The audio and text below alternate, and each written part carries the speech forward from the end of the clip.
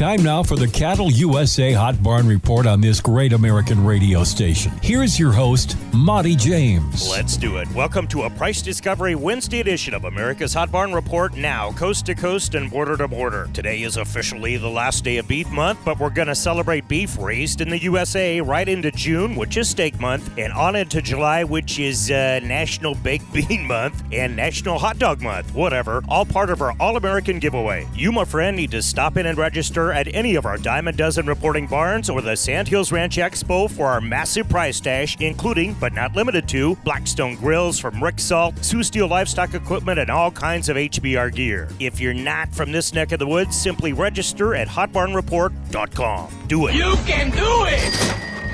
Let's get right to the meat of it, pun intended. Yesterday at the Board of Trade, June live cattle closed at $168.87. Not too shabby, we'll take it. But at the live cattle sale at Stockman's Livestock in Yankton, South Dakota, a pin of black heifers averaging $14.10 stole a show at $191.50. That's heifers, mind ya. On the steer side of the equation, a truckload of black steers weighing $15.60 topped the charts at $192.50. Simply amazing. Fat cattle feeders sending critters to the fat cattle mecca of America from West Virginia, Minnesota, Nebraska, Iowa, Wyoming, and of course, the Dakota Twins. Aww. How's it going, ladies? On the feeder cattle side, August feeders popped $385 up to $237.77. And how about them hogs? June contracts living up to $80.82 late in the game yesterday in Chicago. Busy old sale day today at Tri-County Stockyards in Motley, Minnesota. Here's a run of 60 black steers from 7 to 8 ready for green pastures. It's an all-female lineup at Stockman's today with breeds and pairs, regular sale at Lemon Livestock. If you're looking to fill a pastures or feedlot, be in the seats or tuned in to cattleusa.com for the epic offering today at Platte Livestock Market. Word on the street is they're slaying the walleyes at Platte Creek as well. That statement just launched 1,000 Ranger boats with Iowa plates to Platte. Here's 305 black steers and heifers from 5 to 6, 100 char black calves from 5 to 7, a lot of lighter packages from $250 to $350 ready for grass. Big old stock cow and pair special lined up today at Ogallala Livestock, one of the nation's biggest. Horses and calves up for grabs tomorrow at Moobridge Livestock. Nice run of feeders on Thursday at Presho Livestock. Friday, it all goes down at Wyoming's Torrington Livestock and St. Onge in the Black Hills of South Dakota. Monty James for America's Hot Barn Report. Why should you trust Purple Wave to sell your equipment? Martin Shue, Territory Manager for Southeastern Texas. There's no hidden fees, no hidden information that's hidden behind the scenes. If we say we're going to do something, we do it.